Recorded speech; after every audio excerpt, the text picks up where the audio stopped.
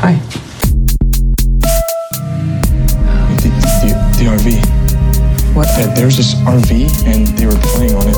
We thought there was someone inside. Hey! Kill me, Mr. Devlin! Kill me! They didn't cry, so I left. Listen. What did you say?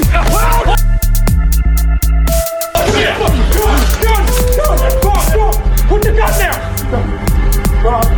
Put the gun there! No!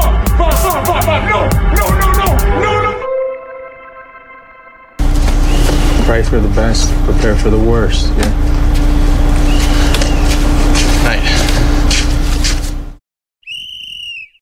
Okay, we'll get this show locked in a shower. Hell yeah. Wait, what? That we control the shower from the outside. It's Okay. a shower. Okay. Okay. If everybody's good, then we're going to get it going. Hello and welcome to Midweek Matinee, a weekly movie podcast where we discuss one movie in depth, our feelings about the scenes, the filmography, the cinematography, as you may call it, the soundtrack, whatever it is that strikes us as great about the movie or not so great about the movie. If you have been keeping up, we've been doing this for a while, so as we always say, any feedback that you have over the episodes we've already done is always greatly welcome. I am joined this week, as I always am, by first and foremost Mr. Joshua. Oh God, it's so much pressure. Hi everybody. I am at Android is a loser. I am a loser in real life, and I'm happy to be here, Brett. Oh, stop it. That's fantastic. Thank you for making me feel like the hostess with the mostest. I'm following up here with Mr. Chris Figs. What's up, everybody? How's it going? And maybe for the first time since we've been doing this podcast, Blake is last but not least. Hey, everybody.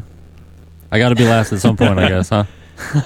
Yeah, but also in the very wise words of one Richard Bobby, if you're not first, you're last. That's Damn. true. So we're all last. That's a little bit of referential movie humor for you, for you out there, for all you cool cats and kittens, as they're saying on the interwebs these days. Oh, Today we are going to be, or tonight technically, we're going to be talking about Prisoners, as we talked about at the end of the last episode. So hopefully you were able to watch along throughout the week and come in ready to hear our thoughts and give us back yours, as we always offer up. If you haven't, then good spoiler warning right here. We are going to be talking about everything to do with the movie.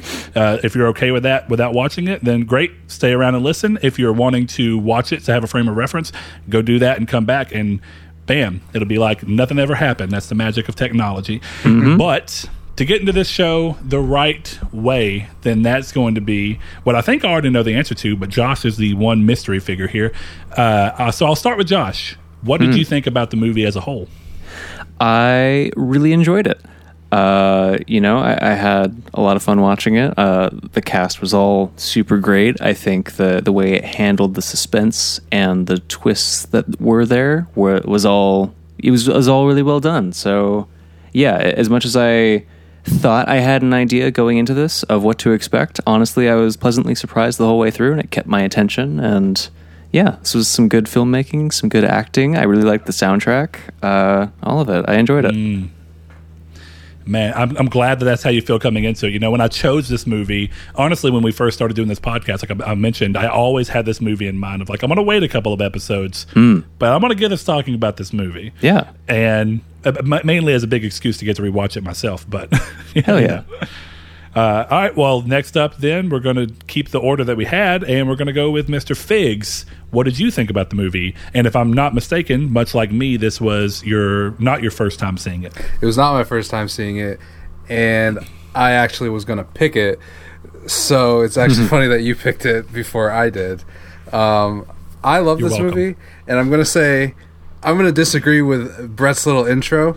Stop listening to this podcast if you haven't watched the movie. Don't listen to this podcast if you haven't seen it. Go watch the movie. I second that. I really second that. But we'll get into my feelings on that in a minute. All right. Well, that leads us into Mr. Blake. What you got?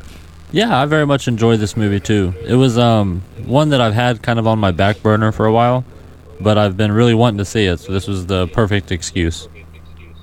Yeah, I know earlier today, because, of course, I watched it tonight right before doing this, as well as I know Blake did. We were playing Fallout 76, and he was like, is it post-apocalyptic? And one of the things about the movie I love is it exists in that thing of, if you don't look really too much into it, you just see a couple of screenshots, and you kind of just look at the way that everything's presented to you, you're really unsure what the movie's about until suddenly you're watching it, and you're like, well, that's not what I expected at all. But, of course, watching a trailer. I distinctly remember one screenshot where it's towards the end of the movie. So, I'm not going to spoil it too much in the beginning, though we did say spoiler warning. But it's when Jake Gyllenhaal's character is at the house and the people are digging the hole. And just in quick glancing, because I don't try and look at screenshots of movies I haven't seen, but in quick glancing, it just looked, the colors and the buildings and the hole in the ground, I don't know, I just thought it was post-apocalyptic at first. I think that's fair. I mean, like I mentioned, a lot of the films' color grading that they choose to use, the lighting that they choose to use, a lot of that sets a tone that I think is not too far away from what a lot of people think of when they look at a serious post-apocalyptic movie. Yeah. Or at least something that exists a little bit more in... I mean, it's still post-apocalypse, but it's almost more of something akin to like pandemic movies and like zombie movies where something's happened and you're not too far removed from normal civilization. Right. It's like you could still see the remnants of it, but you're still existing within it. So, yeah, I could understand that completely. Well, I guess it comes down to me, and I already thought this, but watching it again just really helps cement that, because when you go into a movie for a second time, definitely one that I surprisingly remembered every aspect of way better than I thought. I think it speaks a lot to the movie's quality. I think that this is the first time that we have watched a 100% perfect movie. Damn. But that's just... I'll get into it in a little bit as to why I feel that way, because there's so much about this movie that I think is just... It shows meticulous craft. And we've had this... Like, some of these same things kind of hinted at in other films that we've done. But I really think this movie was a strong show of it. And it's more impressive that I feel that way about a movie that had a 2.5-hour runtime. And I feel like... And I know Chris has at least one little bit of time period that he disagrees with. I feel like the movie never stumbles. I just want to say one thing real quick. You think this is the first perfect movie? You do realize that we have watched the Belko Experiment, right? Shut the fuck up.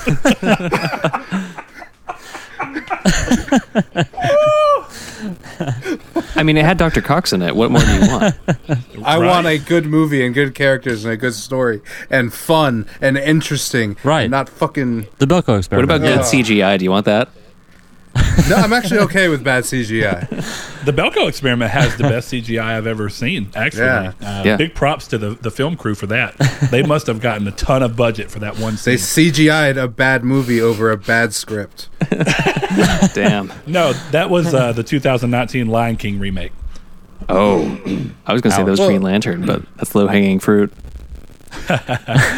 All right. Well, I guess from there, this is a movie that I think, despite all the different things that it touches on, I think this movie is steeped in themes. I mean, of course, every movie has layers of themes, but I feel like this movie wears that on its sleeve. It has a lot of symbology in it, a lot of themes that it references back to, a lot of things like that. So I want to open this up the way that we normally do, which is starting with, what did you guys think specifically about the movie from a thematic standpoint? What are any themes that stood out to you, or things that you don't know for sure if they're touching on, but you have ideas, or just anything you noticed that may lend into that? And I'm going to shake things up and start with Mr. Blake, since it was a first watch for you. Man. Another Ricky Bobby reference. Solid. What is going on? Yeah, I think the biggest thing that I realized theme-wise would definitely be like family, and how important it is to some people, or should be to everybody, but specifically some more than others, I guess. It's pretty much it. Family's like the biggest thing that stood out to me. You know, obviously just from a thematic element. There's obviously a lot more going on than just like family dynamics, but... Well, yeah, I think that's definitely true, and I think family is a good one. Does anybody have anything to add that before I kind of talk about that? I'm almost curious, because you made a comment of like not everyone, or as much as they show, something around those lines. So like, what did you mean by that? Well, I didn't mean that like some people in it didn't care about their family. I just meant that like one person like kidnapped someone and was torturing him, and the other was kind of just pushed into doing that, would rather sit on the sidelines. And I'm not implying that he cared less for his daughter. Obviously, he very much cared for his daughter. I just meant that some people take it to different levels, that's all. I probably just worded it really wrong. No, I was just curious. Well, I thought you were going to go in a different direction with it. I thought you were going to talk about who ends up being the killers, and I was going to say it almost seems like to them, family is more important. I think to the villains of the movie, family is more important to them than even the parents in that movie, which is a really weird take. But I don't know that I disagree. But I don't know that I do agree or disagree. But what I'd really like is, and we'll get to you in just a minute, Josh, but that's a really interesting statement to take, Chris. So I would love for you to kind of explain how you reach that conclusion, because it might even make me view the movie in a different way, which is the most exciting part of doing this podcast, honestly. Well, I guess like maybe I'm wording it weird, but my whole thing is that they value family so much that it's the tenet of the evil that they're committing, because they know the value of family. They know what it's going to do to lose someone. So it's a different value, but I think their entire worldview is based on how important family is. Whereas obviously you can't compare murderers to fathers, but I'm just saying I think the worldview these people take and the way their entire What? No, I'm just... You said you can't compare murderers to fathers, and I just imagine like a big whiteboard with like pros and cons list of both. Michael Scott with a legal pad. So I definitely get what you're meaning, and that's why I said I didn't know if I agree with you. I wanted to see where your reasoning was coming from behind, because once you said it, it struck me the same way of... I kind of get what you mean. Is like in the most twisted and perverse way, they operate under, or all of their actions and operations are under the ideology that people find family the most important. So it's like it's a twisted, perverse version of that. But their primary tenet is almost like what we're doing, we know is going to have an impact on these people because of what family means. And I think it's also a little weird. I think where I disagree, and it may just sorry, that was real Southern. It may just be that I disagree with the wording. I don't think that the killer at all cared about family. I think that they were kidnapping people from their family. I think they saw the importance of family, but I don't think they held that importance to heart. Does that make sense? Well, that's what he means. Yeah, I mean that's kind of what he's talking about. Okay, I got you. I'm going to make like a very big nitpick, but I didn't say cares. I said values. And that I think changes in a little bit. No, I think that's true, because they do without valuing or at least understanding the value. We should at least say that they're putting the same value on family that the other families are, but they're doing it in a twisted way. Yeah, because the other families are putting the value on as we would be willing to do anything to get them back. Or at least one of them for sure, and I do want to brush on that scene after we give Josh a chance to kind of talk on the family aspect. But of course, on this side, you have the people going, well, we understand the value of family because we know by doing this, it's out of most people, it's going to cause this kind of reaction.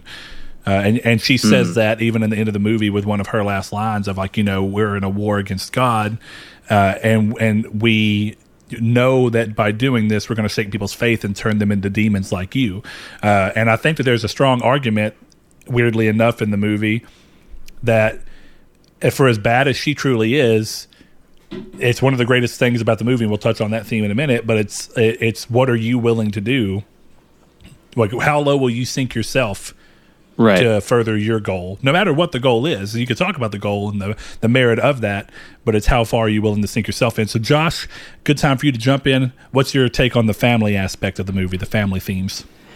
Yeah, obviously there was a lot that spoke to that in this movie. One thing that I think really hit me was just seeing how Holly Jones was kind of like, I don't know, she had like a protective element to Alex, even though we didn't necessarily detect that was like a compassionate, empathetic sort of relationship she had with him. It was more of like I don't know. It was really interesting. There was a lot to it because it wasn't just, oh, she's using him, because it's like, well, what does he really accomplish most of the rest of the time that he's around, you know? So she has to care for him on some level, even though it's kind of in a psychopathic way. But yeah, I don't know. You guys have touched on most of the family-related stuff I really picked up on, but it was definitely just like, you know, interesting.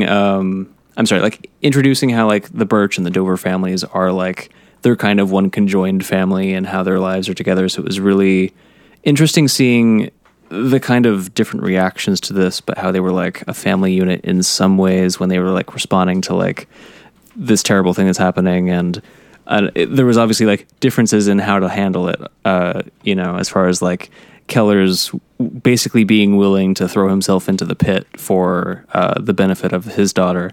Terrence Howard's character just kind of being Franklin, like, him kind of being just like, you know, it was interesting seeing both him and Nancy Birch's reactions to the shit that Keller was doing, as far as like their initial disgust and them seeming to get over that very quickly, and then kind of exposing their own what this meant to them. And it was really interesting to me how quickly they seemed to forego the formalities and like the what a good person is supposed to do type things. But yeah, I don't know. Well, that's a good one, Josh. So by mentioning that, I think you kind of segue us into our next point. But one thing I want to kind of cap the family thing off is, and I was already going to say this, and I'm glad you brought it up, is touching on the Alex, and you just said her name. Nancy. I can't think of it right now. Nancy. That relationship is very odd because... Holly? Holly, sorry. That's what it is. Holly. Thank you. Chris, you led me astray. Yeah, Nancy's Terrence Howard's wife. I thought you were talking about... Yes, Nancy's Terrence Howard's wife. Yeah. Yeah, that's what I thought you were talking about. I just heard it and I was like, he probably knows what he's talking about. Let's roll with it. But yes, Holly Jones, as her name actually is. Her relationship with Alex is really interesting because, you know, with all these other kids, you can see that she's all but okay with killing them. Mm-hmm. Or at least psychologically damaging them very badly. And maybe they get away, maybe they don't. But it seems like more often than not, definitely with the ending scene of all the bodies they find in the dirt, that her end goal is to kill them. Now, I find it really interesting that the first one that she did, so she at least put some kind of value on family, that the first kid they ever take, she chose to take in as her own. Yeah. And it goes to show that even though she is twisted and perverse in all of her viewings of family, it sounds as if, and the way the movie kind of poses it, is that the reason that the first one happened as a way was not only as a way to kind of rebel against God and their lack of faith, as she describes from when they lose their son to cancer, but it's also like she's trying to fill a hole that was left behind by the lack of her son. So now she has this new one in Alex. Yeah. And every kid afterwards just kind of becomes collateral damage, but Alex at least got a different end of the stick than the other ones did. Yeah, that's a great point. Which is, you know, really interesting. So much to Blake's point, yeah, they do view family differently. And I think in the weirdest way, she does view the importance of family. Clearly she misses her husband. And even though it kind of sounds like it was like, well, she knows that at least to the job that they were doing, her husband was a hindrance, but doesn't mean she didn't care for him. And she, you know, she had Alex and she cared for him, much like you said. You can say it was because he was using her, or she was using him rather, but ultimately, like Josh mentioned, she's doing much more caregiving than she is getting anything out of that relationship. So I do think that touches on some very basic maternal instincts within her that she still can't help but get over, despite the rest of the evil that she's really committing. So the next theme that I think is really cool to touch on, and I'm glad Josh went ahead and mentioned it, and it goes right back into the scene that that Blake and Chris were talking about, is essentially moral flexibility and how quickly humans are able, and this is actually something that ties into like the Dark Knight, you know, Joker's big speech about the formalities of life that are all thrown aside at the first hints of a problem. But the way I kind of worded it is, it's how flexible our moral code can become when disaster sets in, and how easily others can be pulled to join that cause. And that goes right into what all of you were talking about. You know, the scene where it comes in and we see, you know, Keller being the person who's going to be the catalyst of, I'm going to get Alex. I know that I'm right, and I'm going to get what I can out of him. And he's aware of the way that Franklin will react if he just tells him. There's a lot to me that's said by the fact that he can't just tell him. He has to show him. Right. Because by showing him, he can really tap into the emotional aspect and be like, hey, I do whatever it takes to get my daughter. We're going on 2 days. We can't, or 3 days, whatever. We can't lose this time. I'm going to do what it takes, and I know he knows.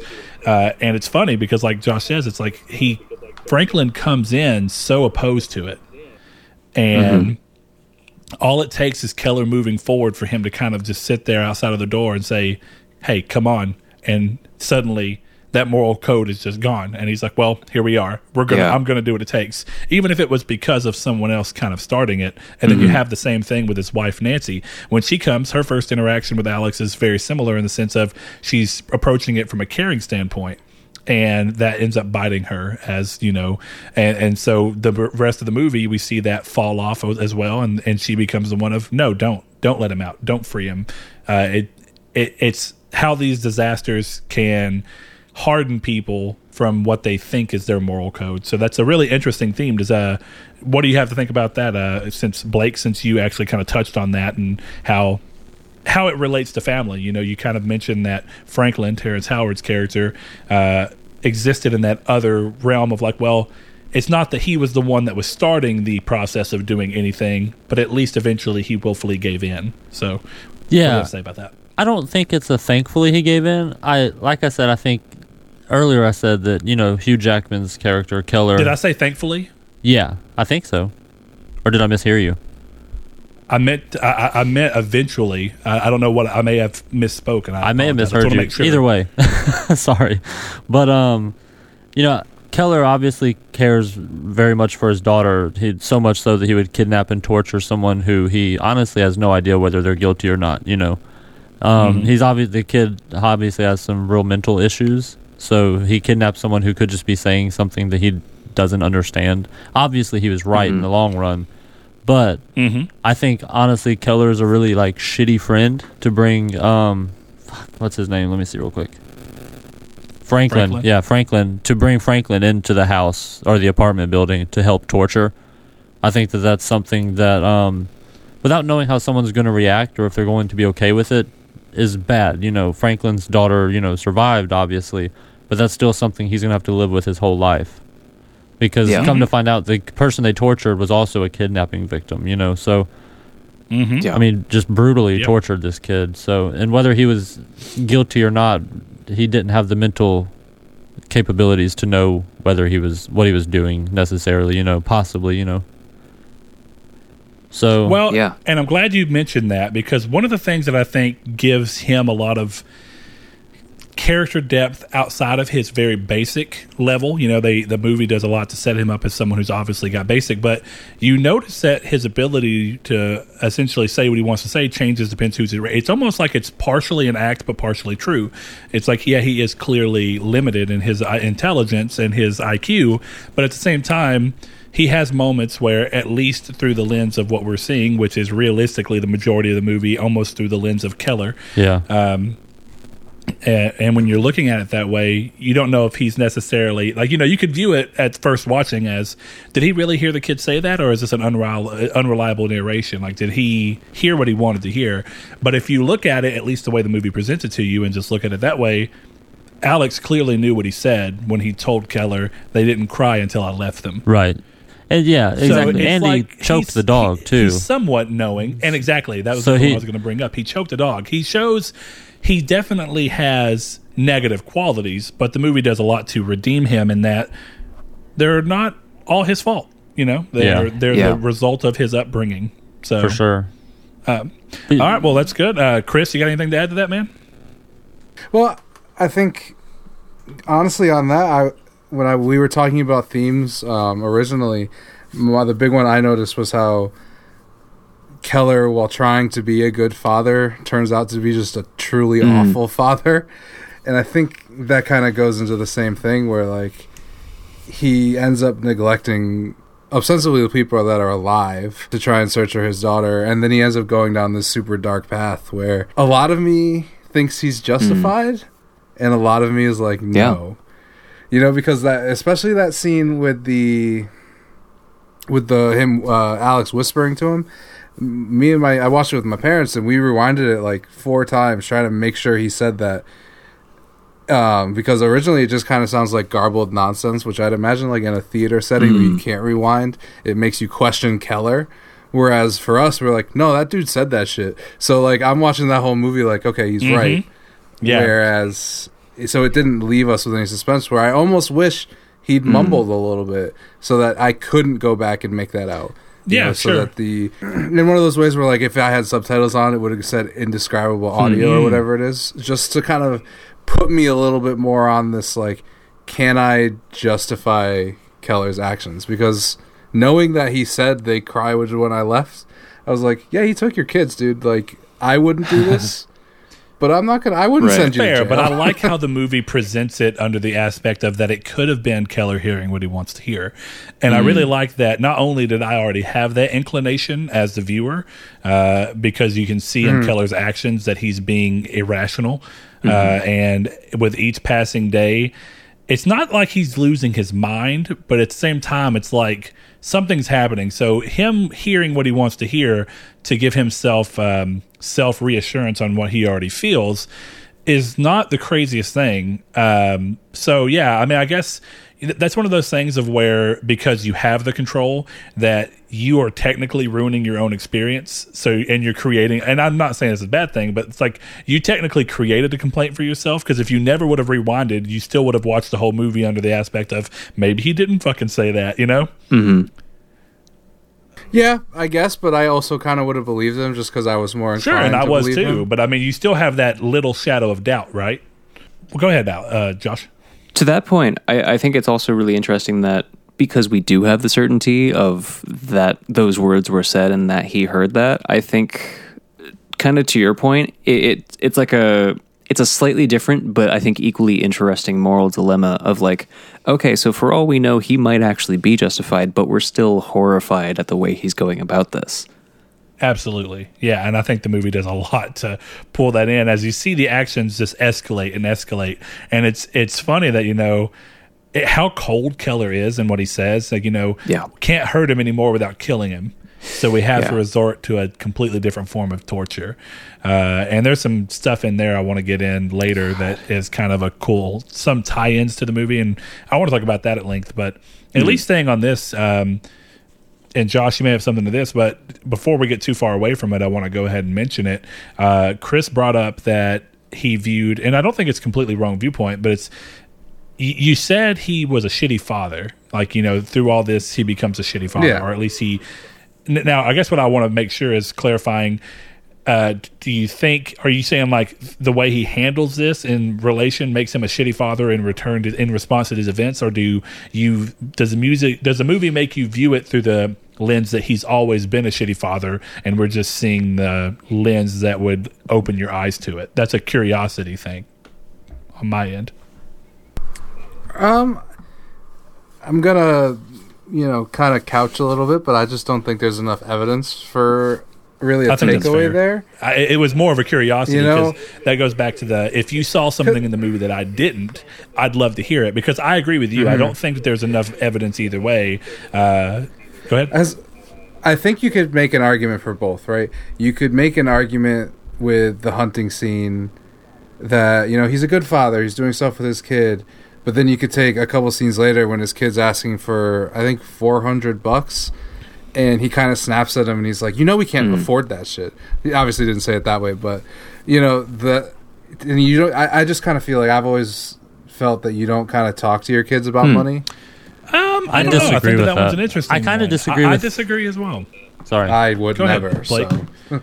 I mean, that's just personal. Yeah, and everyone has a different viewpoint of why they were raised and why they feel the way they do. And I'd love to hear, actually, before we go to you, Blake, if you can hold that thought for just a second. That's a curiosity. If you'd be willing to speak on it, why do you feel that you shouldn't speak to? Because it's going to frame the way that you view Keller as a character potentially different than us. You know what I mean? Yeah. No, I mean it's one thing to talk about money, but I think it's another thing, and like I don't mean to insult anyone if you do this, but I think it's a little I don't know what the right word is. I think it's shitty to let your kids in on struggles that aren't obvious, especially when they're not old enough to understand. I mean, that kid he is what, like understands, 15, but 14? like he didn't understand. That's yeah. Yeah, but that's not the point. When I was 18, I was asking my mom for Well, half no, of I'm money not for saying that stuff. the kid shouldn't When my ask for parents money. I'm were- saying that the dad okay. saying we can't afford that isn't him being like, he's not taking the kid to the bank to look at the like his checkbook and shit. You know what I mean? Your parents never once said, I can't really afford it right now. There's a difference between I can't afford it and we're going to lose the house because I can barely pay I the think bills. that's a Which take is- on how you view what he said. I think what he essentially was saying was like, it's not, hey, we're going to lose the house if I add this on. It's, hey, listen, that there are priorities right now. You don't absolutely need that, and you have to understand where we are. You know, I think I'm, without knowing for sure, I think I'm much more in the case with Blake, where it's just an honesty that I actually, as a parent, am going to aim for as well. I think once your kid gets definitely his age, and the movie does a lot to set up that he clearly believes that his son is, he's at least working on getting his son to a mature standpoint to where he can understand these types of things. I don't feel like that statement was out of line at all, and I guess I kind of viewed it as like, he's just being honest about the situation at hand. Hey, here it is, and then of course there's a little bit of a hint in the movie that when he brings up, well, why don't you rent out or sell the place that Granddad left you, and he's like, he kind of gives this like pause to not overreact of like, we've talked about this a million times, but it's an old building. It's going to cost more than we have to get it up and running to become a source of income, and we just can't do it right now. And to me, I think it just spoke a lot on. It spoke a lot about who Keller is from the beginning of the movie does a lot of this from he's a preparation standpoint. He's not one who likes to get into situations where he's not in control over the situation, and that's one of the irony parts of the movie is like he's not in control of the situation of his daughter being gone. Right, I don't think that he's a bad person for saying that. I don't know if that's being misconstrued. I don't think you that said you it's hate an Keller, interesting- so And his it was whole just family should interesting die. that you felt that way is essentially the thing, is that not that you thought he was shitty or anything, it's just it was interesting to me that you had that take about that scene, because to me that scene was just more of building him up as, at least at what I think the beginning of the movie does a lot to build him up as maybe a slightly I'm trying to think of the word to use, slightly short-tempered. Oh yeah, short-tempered and over, but it all ties into like his over-prepared nature, Right. But he still has aspects that make you be like, oh, well, it's not that he's just always views the world that way. He's having fun at this Thanksgiving party. He's, Well, that was what my bigger issue was with the scene, was the snap reaction. Not the what he the said. fact that he wasn't That's a whole like, other well, argument. let's think on that information and we'll talk about it. Yeah, because to me, I don't know, whatever. I just think that I would handle Sure, that. fair differently. enough. And That's I think the challenge of if being a we're parent. sitting here, and if we're sitting here talking about the potential, because we were the whole thing we were talking about was like what could possibly make him a bad father before that, and I think that's really the only scene where you could see a hint of him I just being don't a bad agree father. at all with that. I don't know. So- I say stuff like that to like my 8-year-old when she asks for things. I'm like, hey, rent's due today. Can't afford it, honey. Sorry. Ask in a couple weeks. I've got a comment to that. Yeah, go ahead. So a thing that I noticed when they were in the truck on the way back from the hunt, I felt like I was seeing Keller come back from his own headspace and realize that he has to talk to his kid like differently than he would talk to people. Like, just you talk to kids differently than you talk to adults, and not in like a talking down to them kind of way, but like Keller is so wrapped up in the shit that he's worried about, and you see that in. You see that on his face, you see that in the basement, you see that in so many different elements of his life. He carries this sort of downtrodden sort of like, he just worries about shit, honestly, to a point that's counterproductive. And you see that kind of influence, like the way he acts is he just like, it's like a negative just viewpoint of a lot of things. And I was really seeing that in the truck on the way back when they were talking, and he was like, he had to remind himself to congratulate the kid on that being a good shot. Like, he was talking about like heavy and serious shit, and he was like, you know what, shit, my kid just wants some reaffirmation, so I should give that to him. And I feel like we saw fewer of those moments where he would pull himself back and go back into trying to be supportive dad mode, because he was just so wrapped up in this whole situation that he couldn't even fathom doing that. But that was one that I think gave me insight into his character in like, here's like an unforced situation. Here's like something that should be totally pleasant and stress-free, and he's still in a negative headspace because that's kind of just who he is, at least in this point in time. Yeah, and it seems like it's something that came down from his father before him too. So almost like the thing of like, you know, where you always are going to have some of the negative aspects of your parents, but you always try and view them enough to know when to back off of them. It's like, hey, I am the way I am partially because of my upbringing, but at the same time, I can at least control it a little bit more to try and not have as much of an impact. But clearly he sees a value. I like that you brought that up, because it's like he is constantly in that headspace of being the preemptive worrier. And how that reflects in his character is really interesting, because it's like every bit of his personality roots back into that. It's, you know, he has an emergency whistle he got for his daughter. He has the explanation of preparation to his son that you were talking about, like, hey, you know, these are things that you need to know how to do. He has the stockpile of supplies in the basement. Even the shot that lingered in on the gas mask, where it's almost like he's prepared for any type of emergency that comes around, you know?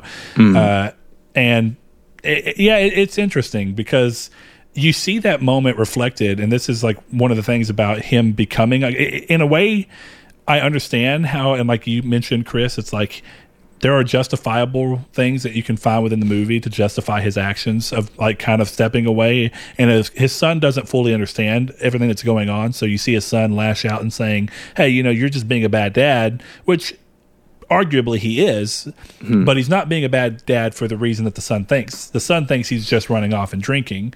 He's actually running off and doing something totally different, and the drinking is almost like a additive to the story that's going on of, I've got to bullshit this officer the best I can. But the scene that I think really puts a lot into context of why he pushes so far is how we see the mother just lose it. I mean, she loses it, and there's such a memorable quote that wraps into all this that she says to him. And it speaks so much to what the movie's built up prior, which is, I felt so safe. You told us you could keep us safe from anything. Yeah. And you can see in his face when she says that, like the defeat that comes over him and the lack of control that he has in that moment. And that that's fucking hurt.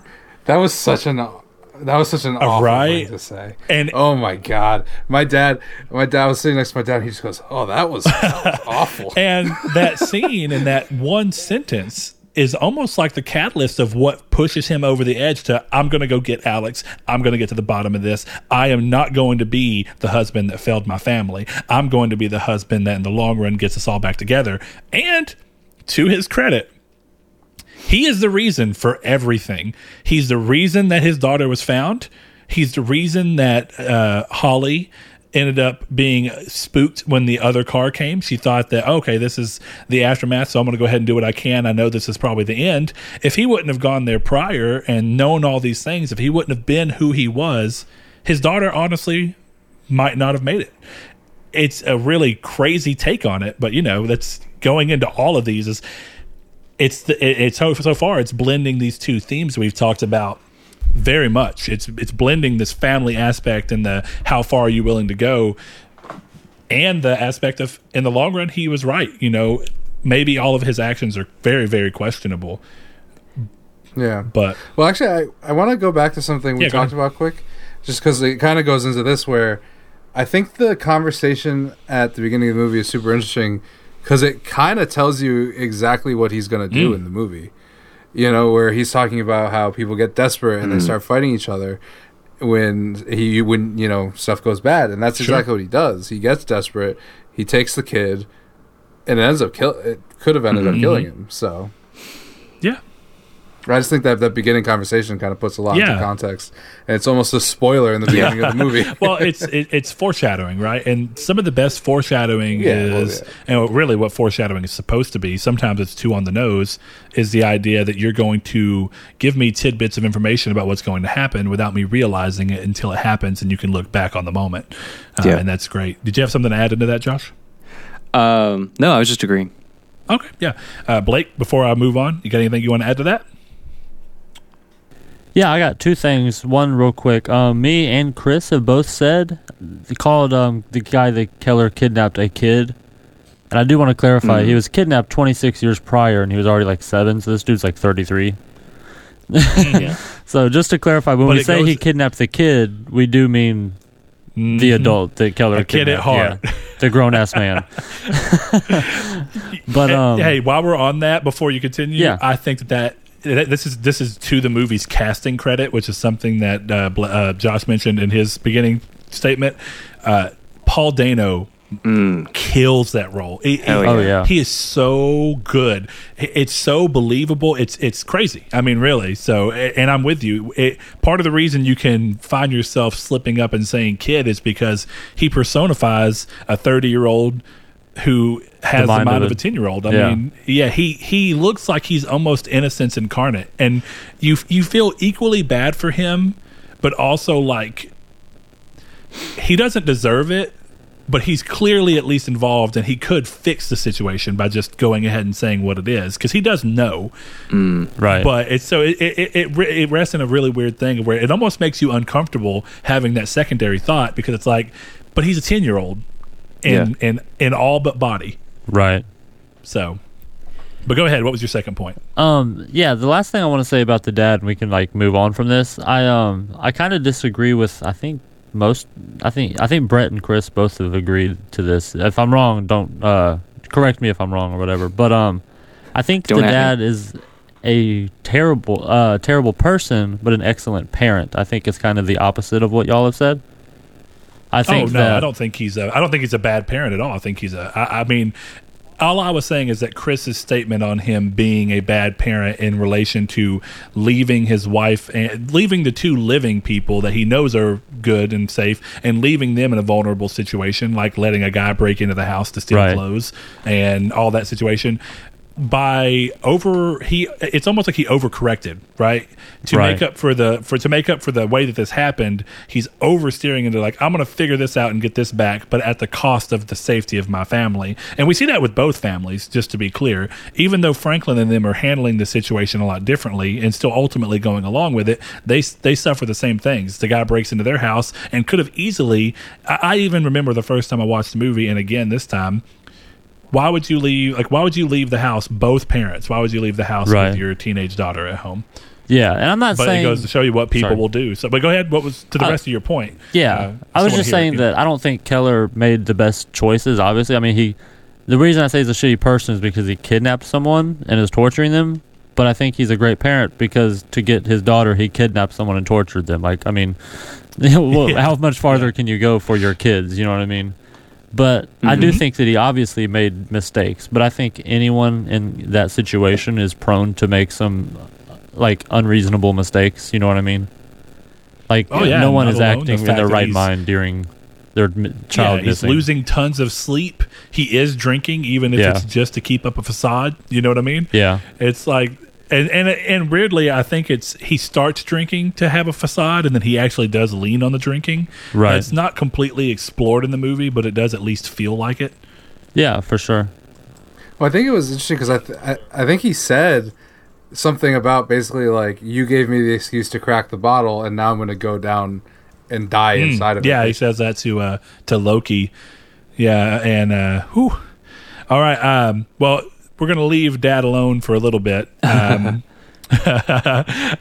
I honestly, I like him. And it's one of those weird things where he's one of those characters that you can see do terrible things, but you can put yourself in his shoes. And it's not that you know that you do it for sure, but you at least understand the doubt you have in your own mind of, maybe I would do that. Right. I mean, like, maybe. Yeah. You know, that's kind of what makes his character really great because, you know, a lot of the times, or a lot of movies, you know, if you look at the majority of movies made, you have very flat characters. And I like that he's got a lot of interesting depth and a lot of things that you can kind of touch in on and be like, you know, I find a referential point in a lot of these things that he's doing, or at least a lot of the way he is as a person. I'm sure we all know like the over-prepared person and whatnot. So you can kind of see these things and understand how these mindsets work out. But one of the things that we can go ahead and kind of move on to, if anybody else has any other themes they want to touch on, we totally can. I guess depends on what you consider a theme. I mean, I guess you can look at irony in themes. I mean, we can break it down into a little bit more of less universal things and just more interesting things that I noticed. There is, to me, and I don't know if anybody else would pick up on this, I picked up on it only this time. I actually didn't think about it the first time I watched it, though, of course, I'm viewing the movie a little differently, coming in and wanting to do this podcast. Did anybody see the kind of long-term irony of Keller building the shower and giving Alex the pitch black treatment where, hey, here goes pitch black, and this is, the water helps, of course, but the pitch black, of course, is the thing of driving you crazy, and in the long run, a pitch black closed off area is where Keller ends up. Yeah, I love that, because, I mean, it's kind of like, it's weird that I'm going to go back to the town, but the letter that he writes at the end of the town when he's like, you've got to pay for your mistakes. Like, no matter what, you've got to pay for your mistakes. And the interesting thing about the end of that movie is, regardless of what actually happens, and we can kind of talk on the fact that the ending is a little vague, but it's kind of one of those, like a mix between dread and hope. It's like what I call the ending, because you don't see, AKA dope. Yeah. You don't see the rescue, but it's hinted that there's no way it wouldn't be, right? Right. So it's interesting, though, that at the end of all this, it's like Keller's paying for what he's done. He's paid for the monster he became in reaction to this, in a way. Like, even if he gets saved, it's not like he came out of this unscathed. Something has to happen. Yeah. Nothing comes at a complete free charge. So it's interesting that that's kind of how that ended up doing, and I like that the movie chose to do that. And I would be willing to bet that was a very purposeful move of having him end up in a very tight black hole, because we don't see it. The movie doesn't even talk about it until it comes time for Keller. So, seems fitting. Anybody else have anything like that? Mine is just like it's basically an add-on to what we've been talking to, but I think how other people leave an impression on you and what you do with that going forward. And we've more or less talked about that, but I was especially struck by that with Alex's character, and just like when it really hit me that, like, he's for all intents and purposes a child, and just seeing like how this thing that happened to him a long time ago, when we finally get like the specifics of like, oh, Holly did this to him, and this is why he's the way he is. And like, he, for all we know, could have been like a normal, happy child before this terrible thing happened to him. It was just interesting to see like the impressions that get left on you, and like how people live with that going forward.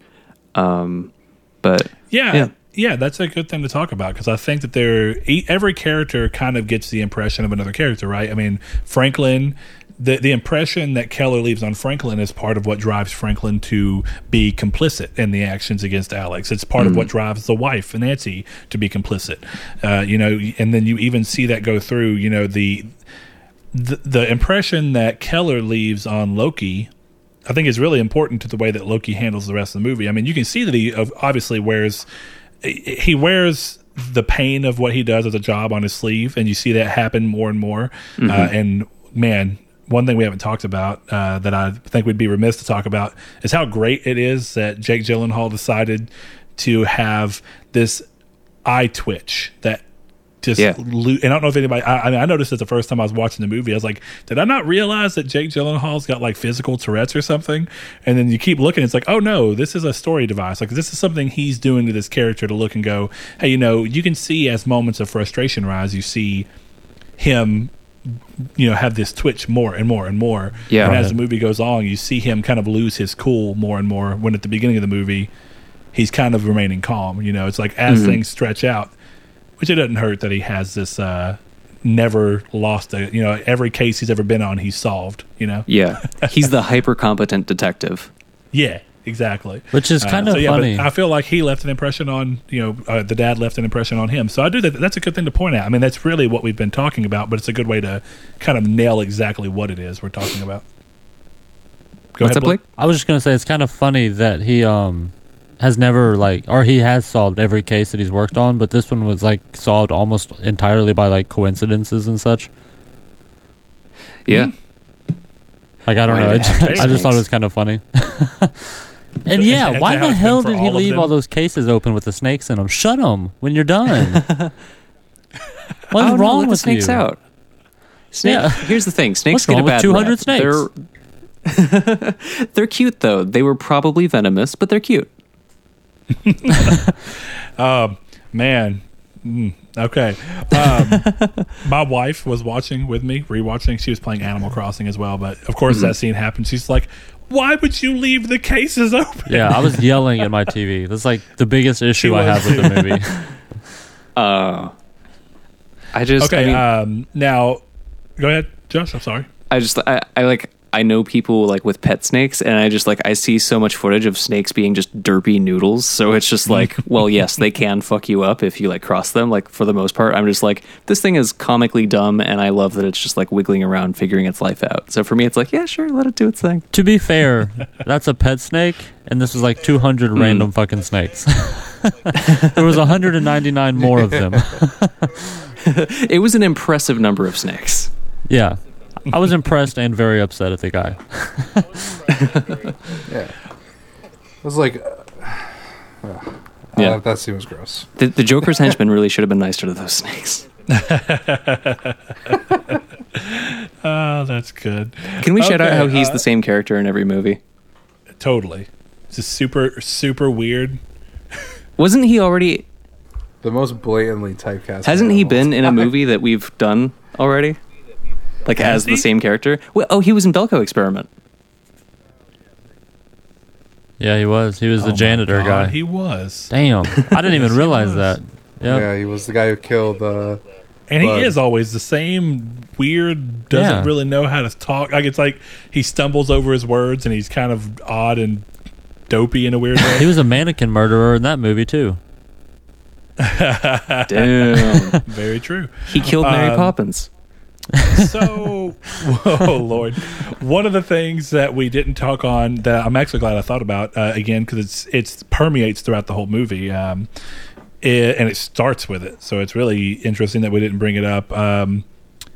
There's a lot of religious, overtones, undertones. There's a lot of just in general. There's just religious mentions, and the movie starts with the Lord's Prayer, and I thought that and it shows a lot. It constantly goes to show, and I think it's a lot to build up these people and kind of see that how far you're pushing them. This is a good Christian man, as far as that we can tell with everything going on, and so is Franklin, and we see them. It's an oxymoron. Pushed further and further.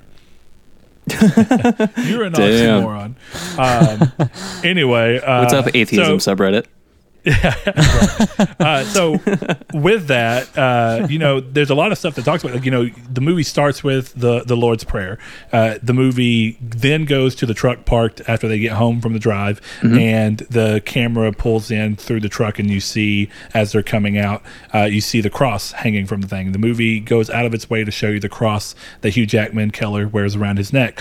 You see these things a lot. There's a lot of religious talk. Of course, you see Hugh Jackman's character praying plenty of times throughout what he's doing to Alex as a way to seek repentance. You hear it whenever he gets into the truck when he's trying to make the decision of what to do with Alex after his wife gave him that low blow of a hit. And it's saying what we do in these times of trial is that what we kind of do. You have to either have to do action or seek penance, something to that degree. There was a lot of religious push to some of the things he was doing, at least maybe as a way, the religion was a backing way for him to self-justify his actions, and knowing that, hey, the monster I'm becoming for the sake of my child is something that can be forgiven of me. And I kind of like that undertone in it. I'm not a religious person myself. I don't think any of us are, actually. I'll go ahead and say I'm atheist, and it sounds like I know Blake more or less is, and Josh. No, I'm a devout Catholic. Okay, so you were all in the Father's corner. He was a good man, damn it. Okay, but no, the real quick, the religious themes go throughout, ahead. I didn't really understand what the point of them was. They didn't really come to any sort of head, I don't think, unless I just totally missed it. Like, I think you're right about like what you mentioned and how it kind of talked about him being a good Christian man and then seeing what this horrible event turned him into, I guess. But to me, like, I didn't. They pointed out it so much and him praying, and so much of it was based around Christianity. I just didn't really understand what the point of it was, unless it's just like they're just Christians and it's just part of the movie. I'm not real sure, but maybe there was no point. Well, I kind of felt like they were trying to set up a almost Jesus Christ versus the devil thing in the movie. Forgot. But they kind of don't finish 3 4 setting it Street's up. like, what was that about Jesus again? Nah, never mind. Because you See, I don't know if I'd agree with that, because part of the reason I view this movie as pretty much a perfect movie, and I think the closest we've gotten outside of this movie, and I may even say that it is one too, it's just not one I've watched twice yet, is Parasite. So I think Scarface. With that, sorry to interrupt, but Scarface is up there.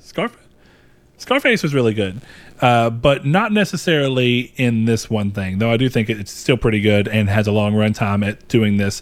And for me, what it is the idea that the movie as a whole does a really great job of putting very little into the movie that isn't touched back on later and had a real reason to be there. One of my biggest complaints in a lot of movies and storytelling is when something's introduced for no reason than to just move the plot forward, but it never gets mentioned again. It's only something that happens as happenstance so that the rest of the movie can happen the way they wanted to. It's a sign of bad writing, and a lot of the time it's a sign of we know the goal of where we want to be, but we don't know enough about how to set it up, so we're just going to create a situation that most people will probably be okay with, and it won't really help the movie or hurt the movie. It'll just be in the movie.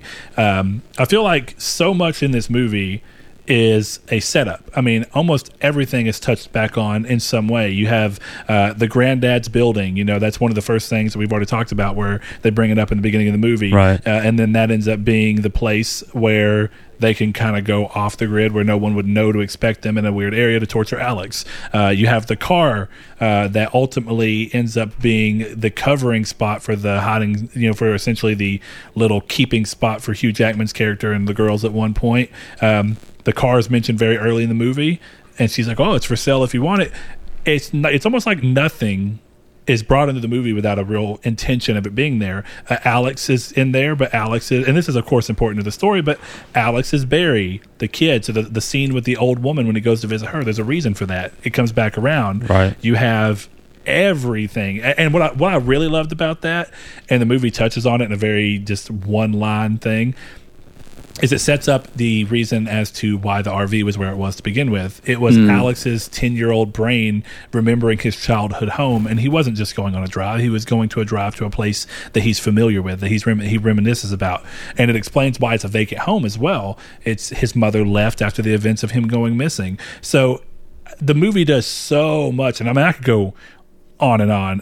Realistically, I mean, the Lord's Prayer comes back when Keller is debating over whether to let Alex out or not after the other guy gets caught. The maze necklace, of course, comes into relation with all the stuff going on. The Snake Man's drawings being tied back into the fact that he was one of the kids that was kidnapped. You have the man under the house who was the abductor. Bam, he's the one who had the necklace and was the husband. I mean, every single thing. You have the whistle, the damn whistle line. Hey, where's my red whistle? Bam, comes back around. He finds it, and the whistle's going to be his saving grace. Yeah. Yeah. It was almost like this whole movie was an exercise, and I believe it was Hitchcock who said, like, never show a chainsaw if you're not going to use the chainsaw. Except they did it for every line of dialogue, every speck of dust, every sneeze. Like, everything was there for a reason. There was no, like, Stephen King 2 pages of someone suffocating filler. And see, that's why I love the movie so much, is it felt like, exactly like you said, it's an exercise in making sure that you are not introducing something that has no real purpose. And that makes a movie very engaging, because it makes it feel like no point of the movie doesn't matter later in the movie. And it creates this kind of loop of being like, if you're paying attention close to the movie, of being rewarded of like, that was that. And this was that. And it creates a much more engaging experience than something that you just watch, which is kind of what I felt like. No dirt thrown on the town to bring it back up. That's what I felt about The Town. Like, it's a fine movie and I enjoyed it, but it didn't have that constant engagement that this movie and Parasite had, and Scarface, to give Blake's mention credit. I think all three of those movies do a lot to set up things that mostly matter. I think there's a little bit of fluff here and there in Scarface, though it's arguable. You could potentially, I've only watched the movie once, you could potentially go through and say every scene has a dire purpose. So so a thing that I'm hoping to maybe get some more thoughts on from you guys, the connection between Alex Jones and Bob Taylor seemed like it was given a lot of emphasis, but I never really felt like it was paid off. Like, it always showed, like, yes, them coming from the same background, absolutely. But as far as what they were doing in present day that had anything to do with each other, I wasn't totally clear on. It kept being shown as though this were a connection and maybe they were working together or they had even communication, but we never really saw that. And I was kind of curious. So if anybody else wants to talk on that, I think I have what is my answer, but I would love to hear someone else's. No, you go ahead. You got anything? Sorry, I thought Chris was going to start. Yeah, you go ahead, Brett. That's fine. I thought so too. So to touch on that, and that's part of why I'm glad I've watched this movie twice. I kind of get to see that. Yeah. I felt the same way the first time I watched the movie, and then in going back and watching it, the movie actually does explain that everything that was done was completely separate. Now, of course, it's set up to throw you on the track of maybe they are working together, but by the time that storyline wraps up and it's understood that the only reason he had articles of clothing was because he broke into the houses to steal the clothing. But why? And it comes down, and the movie kind of talks about it. He's like an actor. He's doing the things that almost were done to him in some kind of crazy way, as like the experience he had melted his mind in a very different way than it melted Alex's. They're both deficient in ways from this trauma, but it happened in a very different way for them. So he's going around the house drawing these mazes, and of course they're given books to say you can escape if you finish all the mazes, but the last maze is unsolvable. All that stuff goes on. So you see him, it's all a farce. He's not actually involved with any of it, outside of the tangential connection, as he had the same childhood experience but managed to get away. He was a survivor instead of someone that died, but he carries that with him and almost mimicking it. He goes and buys kids' clothes, but he puts pig's blood on it to pretend like he's killed them. He takes mannequins and beats their faces in and buries them. He has all this, he has the book about the mazes that he's photocopied and gone through. Yeah. He has all the hallmarks of the actual killer that we're looking at and following, but he's just a victim, and there's no actual connection to Alex outside of that. So my specific question then is, why or how did he know to go to the Dover's house to steal the items of clothing? Or was that a total coincidence? Yeah, broadcasted on the news. So he knows what it's in relation to, but the movie's unclear, and I think that's probably for the best. It's unclear as to whether he would know anything about how to aid in that situation, or if it was almost like he wanted to be able to do it, but just knew he couldn't. So it's like he wanted to kind of pretend and play out himself as if he was the one that abducted them, even though he knows he wasn't. But yeah, I mean, interesting question, but yeah, I think it's something that if you ever do get around to watching the movie again, 7 years later, much like I did, that will kind of be cleared up, because I did have the same pause the first time. And rewatching it, like as soon as it rolled credits, I just looked at my wife and I was like, damn, that movie is perfect. I genuinely can't think of a problem I have with it, but you know who does have a problem with it? Me. Chris says he has 1 minute, essentially. Yep, there's a single minute of this movie that's bad. And it's when Joy, I believe, gets rescued and Keller just dips. Okay, so I hate that part of the movie. I think it kind of fucks. Yeah, I think it's stupid too. Because there is absolutely no reason why he doesn't go to Jake Gyllenhaal, or I'm sorry, Loki, and go, they heard me, I was in this person's house, we need to go there. And then guess what doesn't happen? Yeah. But instead, he sprints away, speeds off in his truck, jumps over the railing. What the fuck?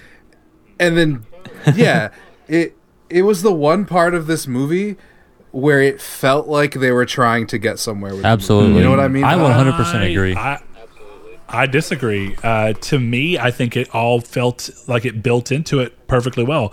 The reason I say that is he's in denial about a lot of stuff going on, right? At first, leading all into this, he thinks both of them are probably dead. If you think about it, even though the cops and Jake Gyllenhaal discover that the guy was just buying the clothes, the movie never shows us the parents being told this information yet. And considering that Keller's out and about doing all this crazy stuff, he probably really doesn't know. He didn't even know the guy had committed suicide. So when you look at all these things coming together, he doesn't trust the cops at this point. There's a lot of scenes that build into it. You know, he's in the room with Jake Gyllenhaal, Loki, and they're looking at the pictures. And when he sees the picture of the sock, he says, "Oh, you did this. You wasted time following me." He's in denial. He can't handle it. He doesn't trust the cops. He thinks that everything goes back to them. You wasted time chasing me instead of tracking down my daughter. And now this is why her sock is here with blood all over it, and this is why she's probably dead. He's in a denial state. So whenever he comes in and busts into the room, regardless of the police, clearly he doesn't have much reverence for them at this point. Goes through, here's that. He's the only person that knows he went there, and he doesn't trust the cops enough to do it. So he's like, I'm going to do it to myself, which again speaks to how he is throughout the whole movie. He's not putting it in the cops' hands because as far as he's concerned, the cops have failed him again and again. The cops let the guy out, Alex, even though he didn't think that they should have until things were solved and figured out, or at least a longer period. He felt like every step of the way it was the cops' failings. So he was going to go out and be and again, like I mentioned with his dad, or with the whole conversation with I felt safe around you, I thought this would never happen from his wife. This is him again trying to take control of the situation. I will be the one who fixes this problem. I'll be the one that solves it. Yeah, I guess, and this is going to sound a little flip, I don't mean it to, it's just the example I come up with, but it would kind of be like, it's kind of like buying Comcast cable and then this is a hell of a the Comcast. But it'll work, trust me. It's like you buy the Comcast cable. The Comcast cable keeps going out. It starts raining, the internet's dead. You know, all of a sudden you're in the middle of a movie, it disappears. And you call them out multiple times. They can't figure it out. So you climb up to the top of your telephone pole and start grabbing wires. That's the same thing. And that's why I think it doesn't make sense. Because more than anything else, all he had to do was just go to Loki and be like, I know where they are. Come with me or stay here. If you, I agree. You know, it's just the way he goes about it doesn't make sense. Because Loki wasn't going to arrest him. What the fuck was he going to arrest him for? He may have persuaded him not to go or any other things. But even then, I'm not even going to go off of that. So let's go back to the Comcast cable thing, right? The way I view this is the situation that you just set up on a surface level makes sense. If you look at both stories and give no context and say, here's a guy whose daughter is missing and he thinks he knows where it might be. He's going to go tell the cops, and him and the cops are just the cops who are going to go and rescue the day. Okay, that's the same as, at least it's closer comparable to being like, oh, hey, my internet's not working and my movie went off and I'm just darn angry, but I'm going to go up and start doing something as irrational as pulling cables and stuff. I think that where, at least for me, it lies that I think the movie did a good job, is that the movie does all the building up to show why even something as irrational as that would come from this man who has been on an irrational downward spiral. None of his actions were rational, necessarily. I mean, none of what he was doing was really... Like I said, you can look at it from a justification standpoint, but none of it's rational, you know? This is a man who's at wit's end, and his sanity has been frayed, and he's just going out and he's trying to do things his own way because of where he's at. His headspace is not in the headspace of someone who's going to go, oh, this is it. This is a man who's gotten very little sleep over the past few days, who's been torturing someone. His mental state is way different than the mental state of someone who's going to be like, damn it, my movie keeps pausing because of the rain.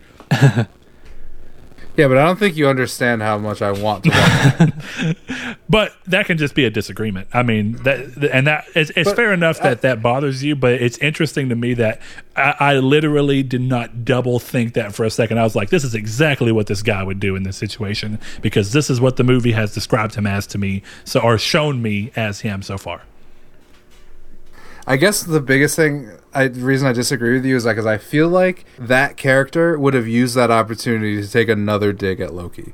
He would have been like, "Guess what, motherfucker? I know where they are. But doesn't that come in? Doesn't that come in way go. better if he can go? Guess what, motherfucker? I've got my daughter, and you didn't fucking do it. Wouldn't it be even better if he does it after he has his daughter?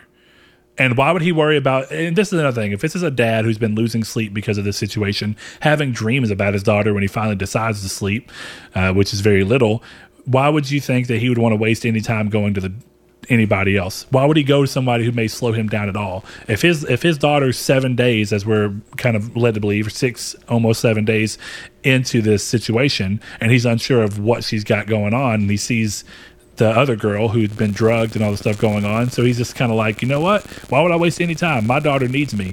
And even though he's doing it as a ploy, there's a scene that I think speaks a lot to it. You know when he's in the car after the liquor store and he gets in the car with Loki? And he is coming up with kind of his bullshit story, which also kind of has like some tinges of truth to it. Like he says he hasn't drank in 9 years. I believe it. Yeah. And now he is drinking. And even if he's originally bought the drink, like you even mentioned, he says, well, you were the thing I needed to see to convince me.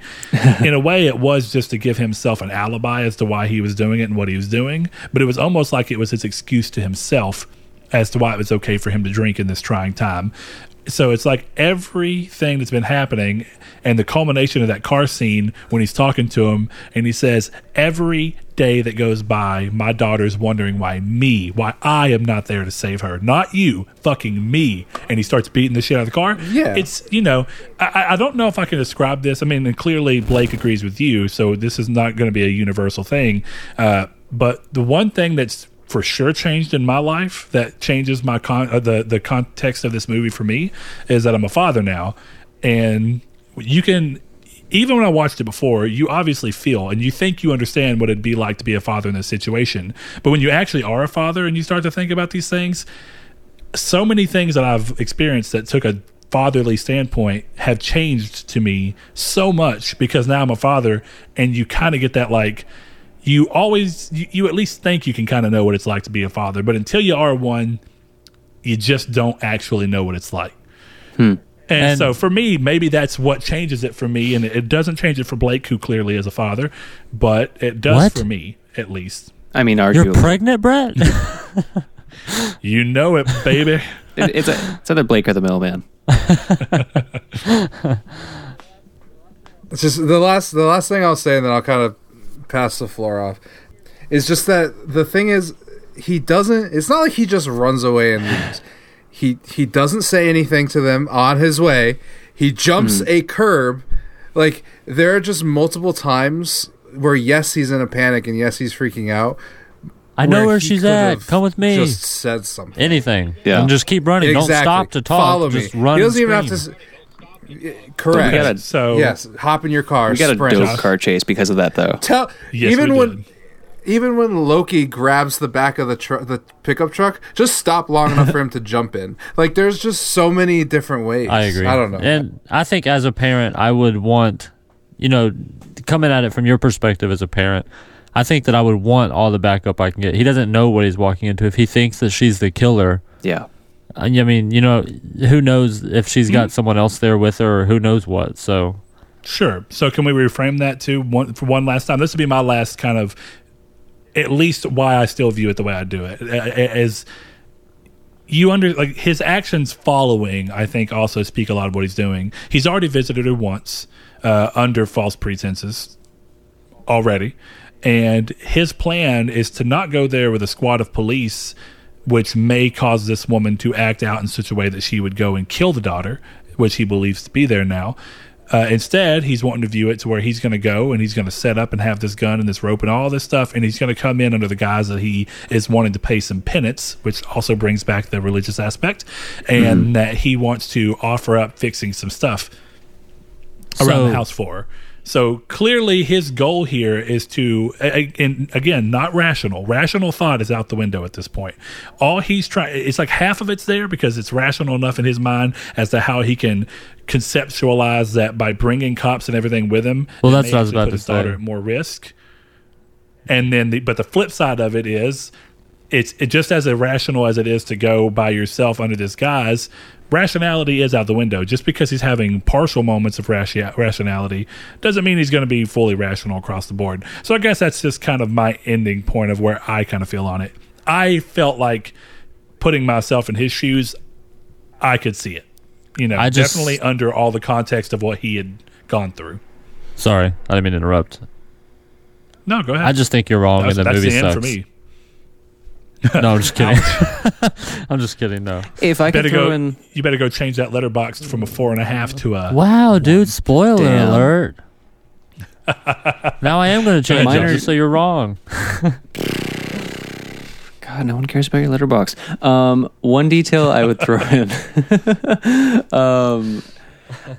A minor thing that I felt like could contribute to his frenzied state and his piss poor decision making was Joy being like, "You were there. It was you who did this." Like, for a dude who's already like on his last fucking leg, I could totally see that being a thing that's just like, I fucking can't. I have to go and just like handle this. Like, I don't know. I'd be freaked out if I heard that, because it's just like, oh my God, what the fuck did she endure where she believes that? And when she says it, the look on his face is not immediately a look of, I understand what she means. At first, it's a look of like, what the hell?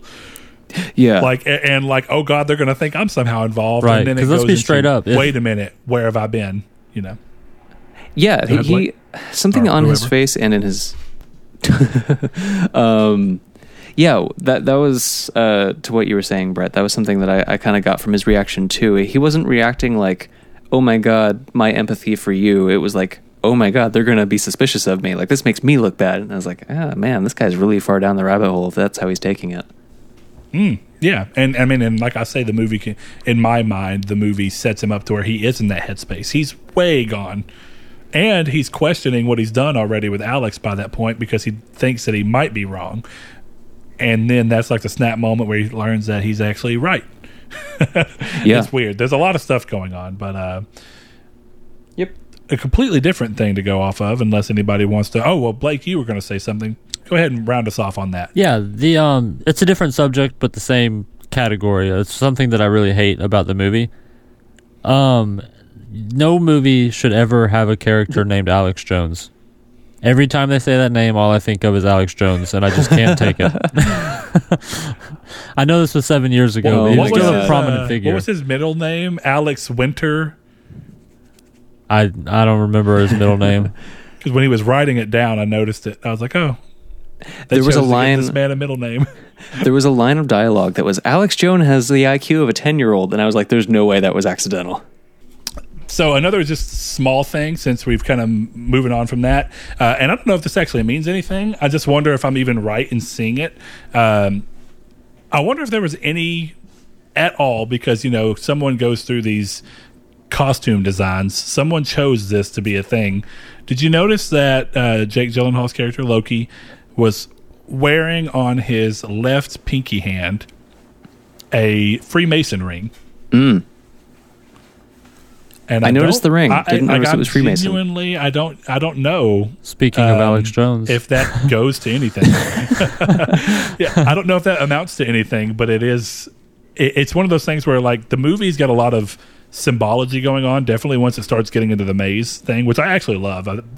I know it sounds like I mean, in real life it'd be creepy as hell, but in a movie where I know these things aren't real, even though the movie's incredibly grounded. The maze all over the walls in that guy's house, I was like, this is super cool. Like, just from a stylistic standpoint, this is super cool. It's cool walking into the house and seeing a guy who's like very artsily drawn, even though it's like meant to be kind of crazy. These crazy mazes everywhere. It's just a cool, like, even the necklace. I remember the first time I was watching the movie, I was like, damn, that's kind of a cool necklace. Yeah, it was cool design. Okay. Going back to let's see, make sure I don't miss anything from my notes. They were kind of scattered on.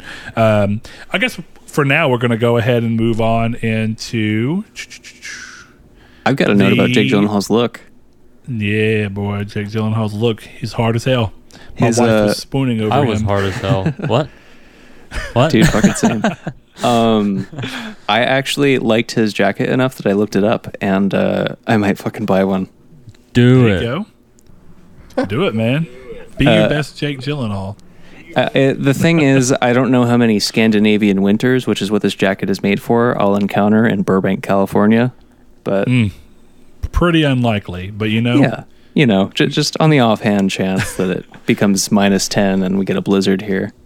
That way you just have one, kind of like the people who buy the leather Neo jackets, just in the off chance that they might have a real use for it. Hey, if the apocalypse hits, I want to be stylish. Of course. That's everyone wants that. So one thing that we talked about early on, or at least Josh actually mentioned in his early statements, was the movie's soundtrack and score. Oh, yeah.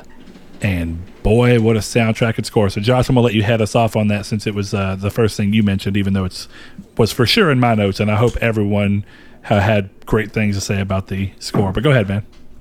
Yeah, I mean, I really dug it. It was subtle. Like, there weren't like a lot of like big moments, except for like toward the end, there were some moments where like it really kind of like came to life and just became super ominous and really drove. I think it did a fantastic job of holding back in all the right moments and just sort of being like textural, like ambience, almost just like a thing that just sounds like it could believably be in the room almost. And then it just like, there are these little pockets of like strings or what sounds like a artificially slowed down piano. I loved the choice of tones used for the textural elements, and then just, how it came together in the end was really effective. And I mean, as someone who loves exploring that kind of stuff, like on the making music side of things, I always love hearing that sort of stuff in effect, because it's just inspiring to me to be like, okay, that's cool seeing them use this in this way. But on the film watching side of it too, I really enjoyed it. Okay, Blake, you have anything to say about the soundtrack? Not really. I pretty much agree. I thought it was really good, and I think it fit the movie really well. I didn't notice any scenes where it kind of stood out as bad or out of place or anything. I thought it meshed with it really well. Yeah. Yeah, that's a good way to word it, and I think Josh kind of hit the nail on the head with the great thing about the movie is that it knows when to pull back and not overuse the score. I think, one of the things that people try to aim for when they make a score, like a good score, like what you're aiming for is to never steal the moment necessarily. You don't want the score to be the only thing selling the moment. You want the score to be aiding the moment. You want it to be almost like the tone that the music is setting is believable to everything else, to where you notice it, and if you just happen to have an ear for it, you can be like, oh, well, that's the soundtrack. But if you're just watching the movie as a whole, you're like, wow, that whole scene just had a aura about it that was all-inclusive because of that. And sometimes, like you mentioned, sometimes the lack of a score or the bare minimum score where it almost just sounds like room ambience is really interesting. So, Chris, you have anything to add to that? No, the music didn't really stick out to me, honestly. Like, it was good, and it definitely heightened some of the moments. It just wasn't something that I took particular notice of. The one thing that it really did for me, and definitely in a rewatch where I have a little bit more of a ability, because I remember so much of it, to still pay attention and look at it, but kind of listen a little bit more and kind of pick up on other things. I like how the soundtrack kind of sells the movie, even from the front side of the movie. Like, this is technically a little off of the soundtrack, but it bleeds into it. And that, like, pretty much all of the comedic relief and the lighthearted scenes in the movie are front loaded. It's like the movie gives you this, hey, here's a happy family doing interesting. I mean, yeah, it opens on the son killing somebody, but that's like in the context of what's going on as you continue to go, it doesn't seem weird. And you see this happy family going on, best friends going on, walking down the street, having fun, kids being kids, the parents laughing it up and going through all that. And there's a scene where, with everything going on, the camera pull outside of the house is going in and kind of comes in on a tree, and it's got like this kind of chaotic, real quick, this little burst, and it's like, oh, okay. The soundtrack is inadvertently, if you're just watching the movie for the first time, for sure, it's inadvertently setting the tone for the movie to come, and it's like the soundtrack gets more chaotic and kind of more interesting when it does come up. Yeah, and it's so ominous, and it sets the tension for the movie really well. And to me, That's all it needed to do. It doesn't need to be something that it stands out to you on first watch for sure. But I think it's something that for certain people, for sure, it's going to have more of a stick out for second watch. And I think it did a really great job at selling pretty much every scene. Every scene that I think is really truly memorable had a great score behind it that was really pushing the tone and the tension of that moment. And for what it's worth, I just looked it up. That was Johan Johansson who did a lot of this director's films. He did Prisoners, he did Sicario, he did Arrival, and he was going to be on Blade Runner 2049. I don't know the details behind why he left that, but he also passed away a handful of years ago. But his work is fantastic. Yeah, very much so. I didn't know that. That's really cool. That's interesting. And it'll kind of lead into what I wanted to mention. If we're done with music, sorry, I didn't mean to interrupt. Yeah, no, go ahead. With the cinematographer, he also did a lot of this guy's movies. He did Prisoners and Sicario and Blade Runner 2049. But he did more recently 1917 and all of the Coen Brothers movies. So Big Lebowski, No Country for Old Men, True Grit. And then he Roger also Deakins is a legend. Yeah, he's incredible. But he also did The Village and In Time, which were two really bad movies. Hey, The Village is not a great movie, but it is beautifully shot. It might be. I haven't seen it since, I was probably, I don't even know when it came out. 2004, so I was probably like 12 or 13 when I saw it. But The Village is a good movie that's badly marketed. I actually don't know that I disagree with that either, but this is a hey, this is a film podcast. The Village is a You can get us to watch The Village eventually. I don't want to watch The Village. It's just a good movie. Damn, okay. Speaking of cinematography, I think the scene with where he's driving and the blood's pouring down his face was one of the most beautifully shot scenes I've seen in a long time. Amazing. Awesome. So good. It's really cool. And just a really good scene overall. Absolutely. Oh, sure. And again, it's one of those great things of where the movie as a whole is doing so much to build it, because not only is it beautifully shot and kind of chaotically shot, and I love how it's kind of switching between the real perspective of where you need to see it and also his very blurry view and how quickly and frantically it's going through that to kind of sell, and the score behind it's doing the same thing to kind of sell the urgency of the moment and the chaos within that moment, and his thought that, hey, don't die, come on, be the one happy thing that can happen throughout all this. It's very interesting. But yeah, while we're on scenes, let's go ahead and talk about scenes that everybody liked, because I think that this is one of those movies that, even though there's not just a million scenes that are just, oh my god, that was jaw-dropping, I think this movie is framed and shot very well to where every scene benefits from the setup within which it was in. So any scenes that stand out to anybody from a visual standpoint or from any other standpoint? Yeah. Josh here. Okay. I'll start with Josh. Sure. Sorry I didn't aim that at somebody. Well, fine. Go ahead, Joshua. Good. I'll pretend to be as important as Blake is. So the whole thing inside Bob Taylor's house with the mazes everywhere and the cases. And when we first walk into that scene and it's just cases and a heater, and we're just like, what the absolute fuck is this? And then him prying them open and just they're all full of snakes. And that was actually one that it a little bit pulled me out of the movie, because it was just so what is happening here? It almost felt like a mustache twist, sort of and then there will be boxes full of snakes. But it ended up working in the long run. You're right on that, because I know that I enjoyed it much more the second time around, because since I immediately knew the context and remembered what it was, I could view it so much differently. Seeing the heater makes so much more sense. Yeah. As soon as they walked in, she was like, "What the hell?" My wife was, and I was like, "You don't remember that there's boxes full of snakes?" And she's like, "Oh, that would make sense as to why you need a heater." I was like, "Yeah." So all of this makes a little more sense if you're watching it a second time. But a first time, I do agree that it takes you out a little bit from being this is such a crazy out of the blue thing. But it was set up really well of just, we are stepping into the dwelling of someone who is deeply mentally troubled. Mm-hmm. But yeah. All right, Blake, I think we're coming over to you, good sir. What's a scene that really stood out to you that you loved? That you already talked about one, but I'm going to give you another chance. Yeah, the scene where him and Keller and Franklin, and Keller is just beating the shit out of what's his name, Alex. I don't know why I didn't know his name. And I just thought that scene was horrifying and like incredibly powerful. Yeah. I don't know. I just really not enjoyed is the wrong word because I didn't enjoy it, but I don't know what other word to use. But it struck you, like Right, like it stuck. What I liked about that scene a lot was that it's right after we hear all the stuff going on between, of course, these two men, where it's, hey, you got to do what you got to do to get your daughter. You know, either we've got to hurt him or our daughters die. Those are the two options you get. And then you see him go in there, but that's kind of it. And then suddenly you see Keller just absolutely wailing at this man.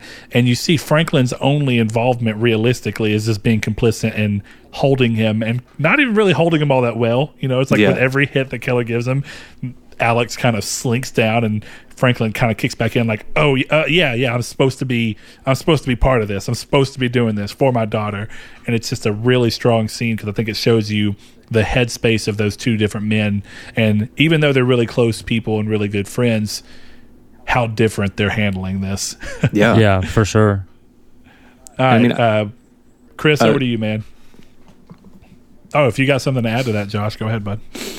My quick note was I felt like I was seeing a little bit of Paul Dano and Terrence Howard potentially like involuntarily like reacting a little bit because like Hugh Jackman was fucking yelling at this kid like right in his face. Like there were some flinches that I believed might not have been like the actors like performances, but just like human beings being like, holy shit, this man is mad. Yes. Yeah.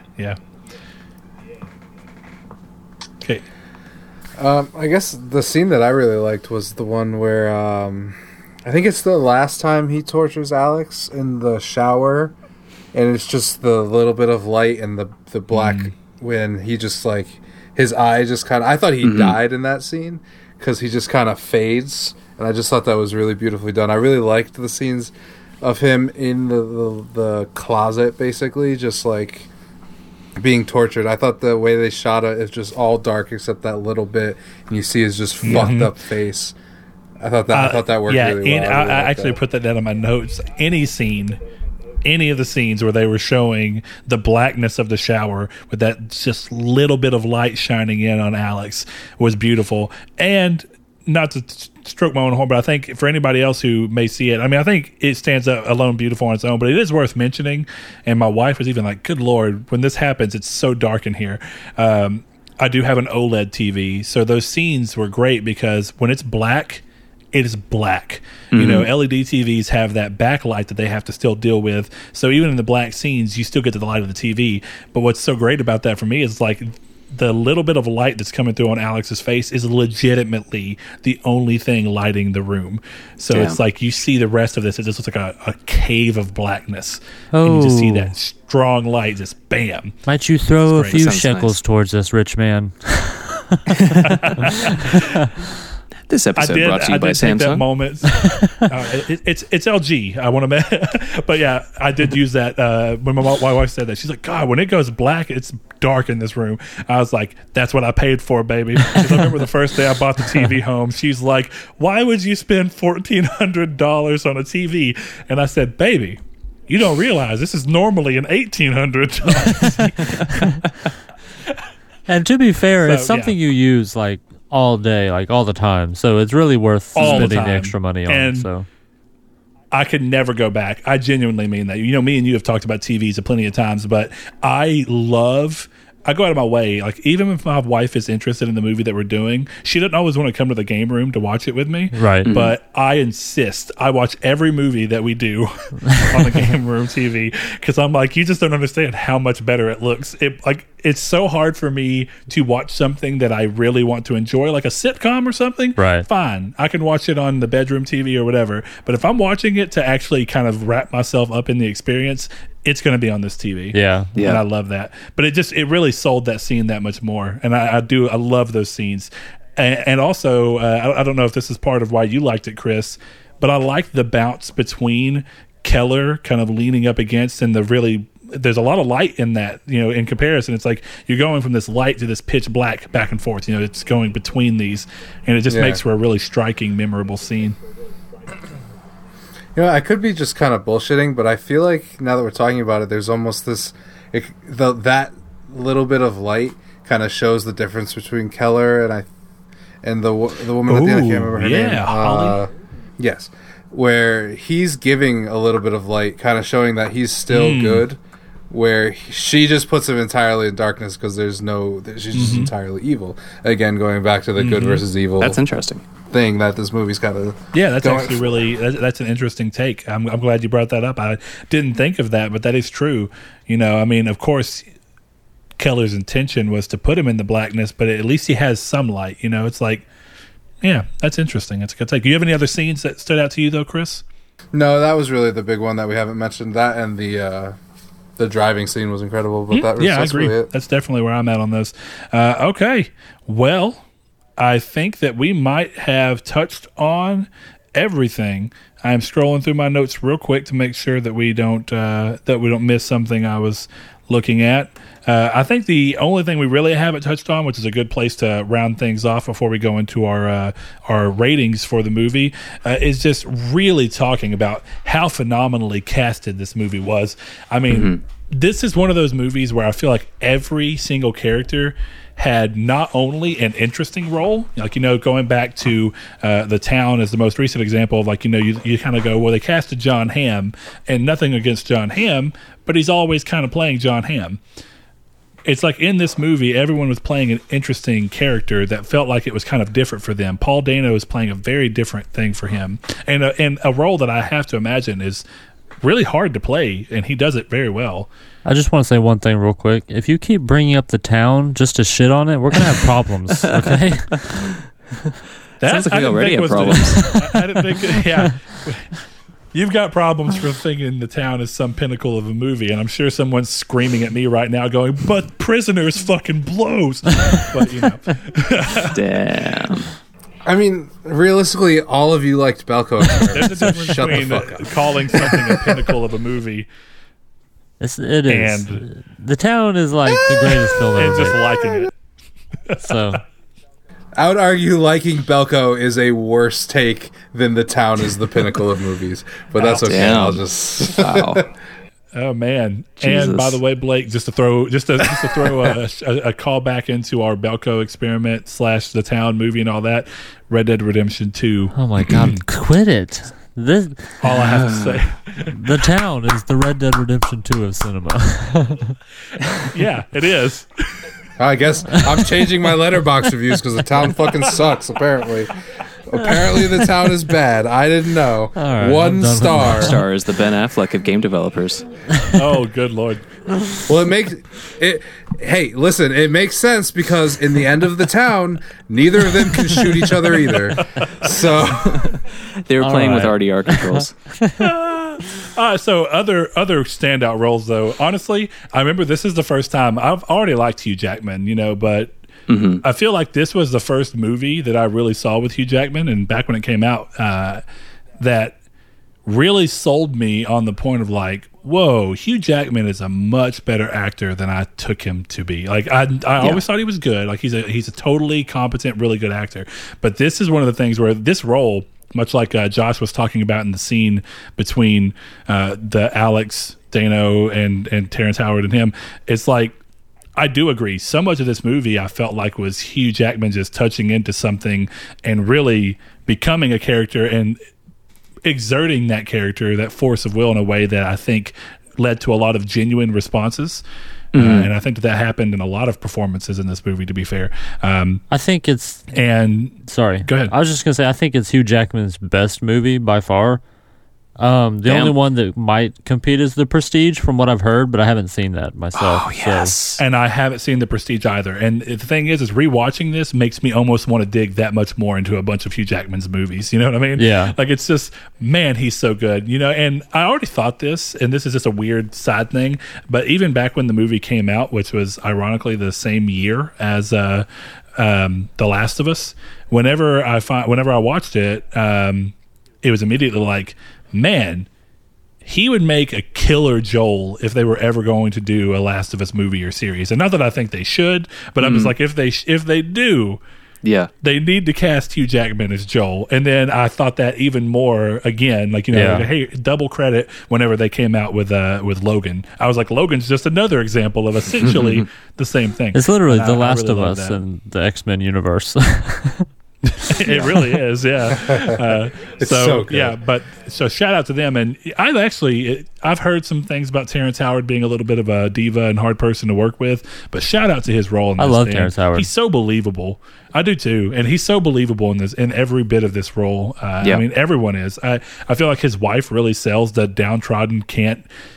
She's beside herself with the guilt and overcoming, and that's why she can allow herself to say something as low of a blow as it is to, I felt safe around you, and I thought that we'd never have to worry about anything. It's just everybody in this movie acted exactly as they needed to, and that's great, because I do feel like a lot of the times in movies, even minor characters will be cast in such a way as they get underacted a little bit, and they don't quite sell it as a whole the same way that this movie does. Any other actors that anybody wants to shout out here? I think those are clearly Viola the big Davis. three ones in me. But what's that? Viola Davis. Well, I was actually looking. I was wanting to make sure that was the wife. So, because I wasn't familiar with the name prior to this. She's great in this movie. So, I don't know what else she's in. I don't know that I've ever seen her in anything else. Suicide Squad. Oh, good Lord. Was she... We got him. The worst of the worst. tell me she's... Oh, man. I can't believe it. And I don't know why I can't even think of the character's name right now. But she's the head of the Suicide Squad list. Amanda Waller. Amanda Waller, thank you. Yep. Yes, the one who eats her steak disgustingly Hey, because she's Hold up. so cool. I'm kidding. I don't know why I said disgustingly, because I eat my steaks rare. I just felt that was the right word to say at the Damn. moment. Steak hater. Look, you guys want to know the sad thing? I don't even like rare meat. It's just when I was working at Plan B, I would get so tired of waiting for the meat to cook that I would just say fuck it, and I would eat it rare, and then I you started garnered to like a taste it. for it, huh? Yeah, exactly. I normally don't do rare. I normally do medium rare, but When I can totally eat a rare steak. It's just one of those preference things. When I cook one, or I'm like at my parents' house or something where they know how to cook steaks like really well and they know exactly what I like, or I'll order rare, I'll ask for rare or whatever, but or I'll cook rare. But when I'm out to eat, I usually get medium rare, because when I order rare, I feel like it's way too rare most of the time. Yeah. You know, Yeah. when you grab a good steak and it feels like a bag of sand. Different movie, never mind. Sand? Oh, shit. That's a joke because I'm vegetarian. Man, I Anyway. love that movie. Yeah, I was actually about to say that. I was like, I thought that you were vegetarian, Josh, but that's cool. Doesn't mean you haven't grabbed a good steak. A good black bean steak. If I had a good am I steak, right? I'd fuck it. All right. I am willing to try black bean burgers and black bean steaks, but I've not done it yet. All right, well, it's time to roll this movie podcast on out the door, and we're going to close this thing off with our ratings. And I'm going to start with Blake, who I've kind of technically Spoiled. Spoiler warning. Anyway, we already gave the spoiler warning, Blake, so it's okay. That's fair. That's fair. So you already rated it on Letterboxd, but now that we've gone through all this, have you changed your rating? Yeah, 1.5. If not, what is it? No, I give it a 4.5. Stellar rating. Great movie. Stellar. Okay. All right, Josh, what we got? 4 stars. How many? 4. 4. Okay, you're cutting in and out a little bit. I don't know why, but that's okay. All right, so 4 stars and 4.5 stars. Our two first-time watchers coming in pretty high scores. Chris, what we got? This is I'm going to say 4.5, but I would really want to give it a 4 3/4. It's just 1 minute. 1 minute of 2 hours and That you 33 disagree with? minutes. Hey, knocks the it down. credits That's a were pretty really damn boring. good score. Hey, for real though, that's a good score. If you have 1 Yeah. minute out of 2.5 hours, 2 hours and 33 minutes, if you have 1 minute that you find issue with, that's a fucking good movie. So yeah, so I'm with you. Absolutely. And the thing is, in most senses, I would be like, whatever, it's still a 5-star movie. Except I went, oh, what the fuck? And I think that's where it kind of goes, and it's like, no, I got to drop it a notch. I think this is the first for me, but I'm going to give this movie a solid out 5. Here we are. My love for this movie has been reignited. I always talk about this movie, and I love it, but rewatching it has just further cemented where I feel on it. All right, well, there goes our ratings. We have nothing below a 4, and I think that's the first time that's happened. Or no, I think Spirited Away was, we were pretty generous with it. Yeah. I gave it a 3. So either way. So yeah, I think you're right. You did give it a 3. You're not joking, right? No, I did. Yeah, it's a 3.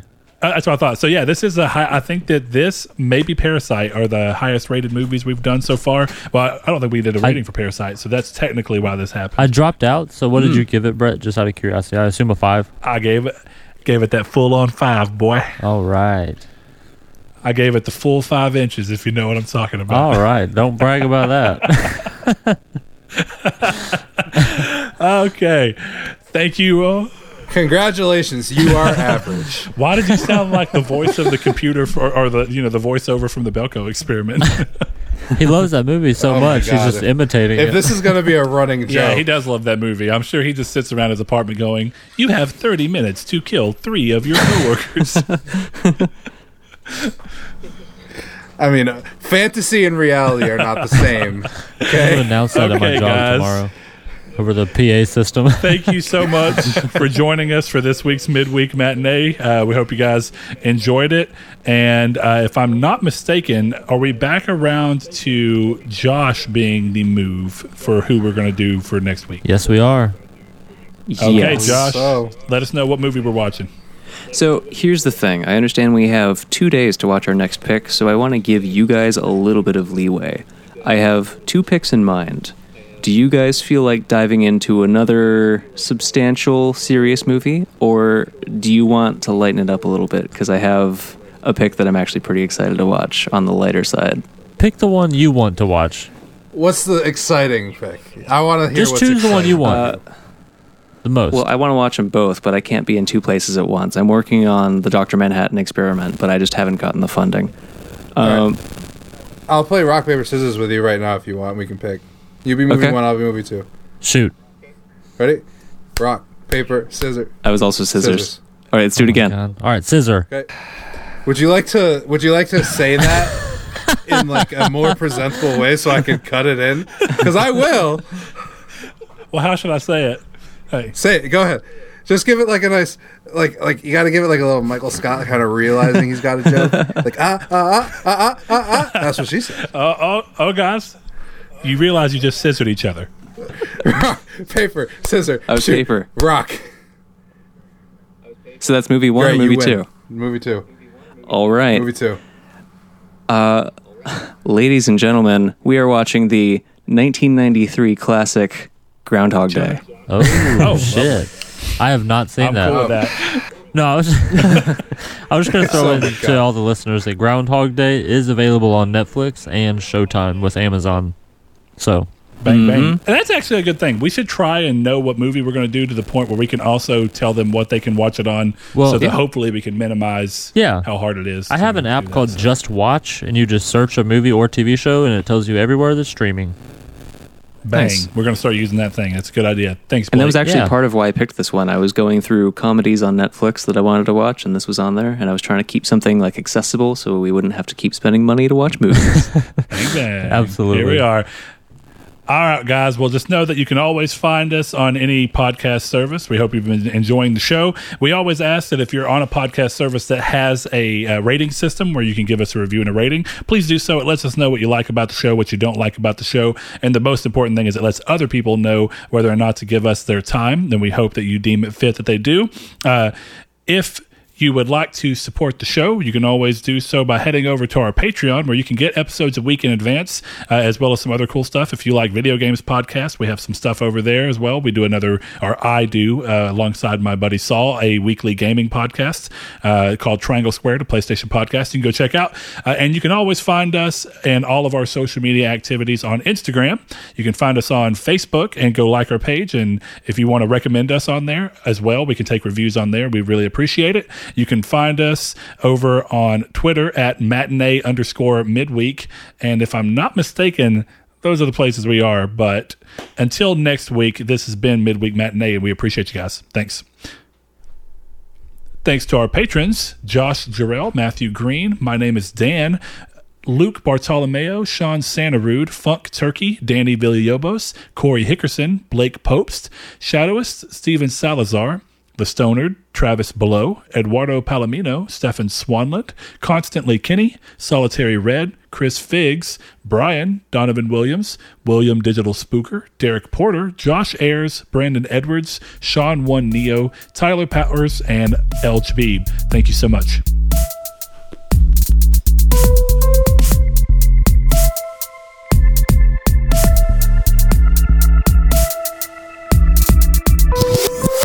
Hello, Looker, and congratulations. You have discovered the secret message. Midweek Matinee is produced and edited by Christopher Figueroa. Music is by Joshua Lago. Thank you for your support and for enjoying all these movies with us. And lastly, please send your iTunes reviews to Old Pink, care of the Funny Farm.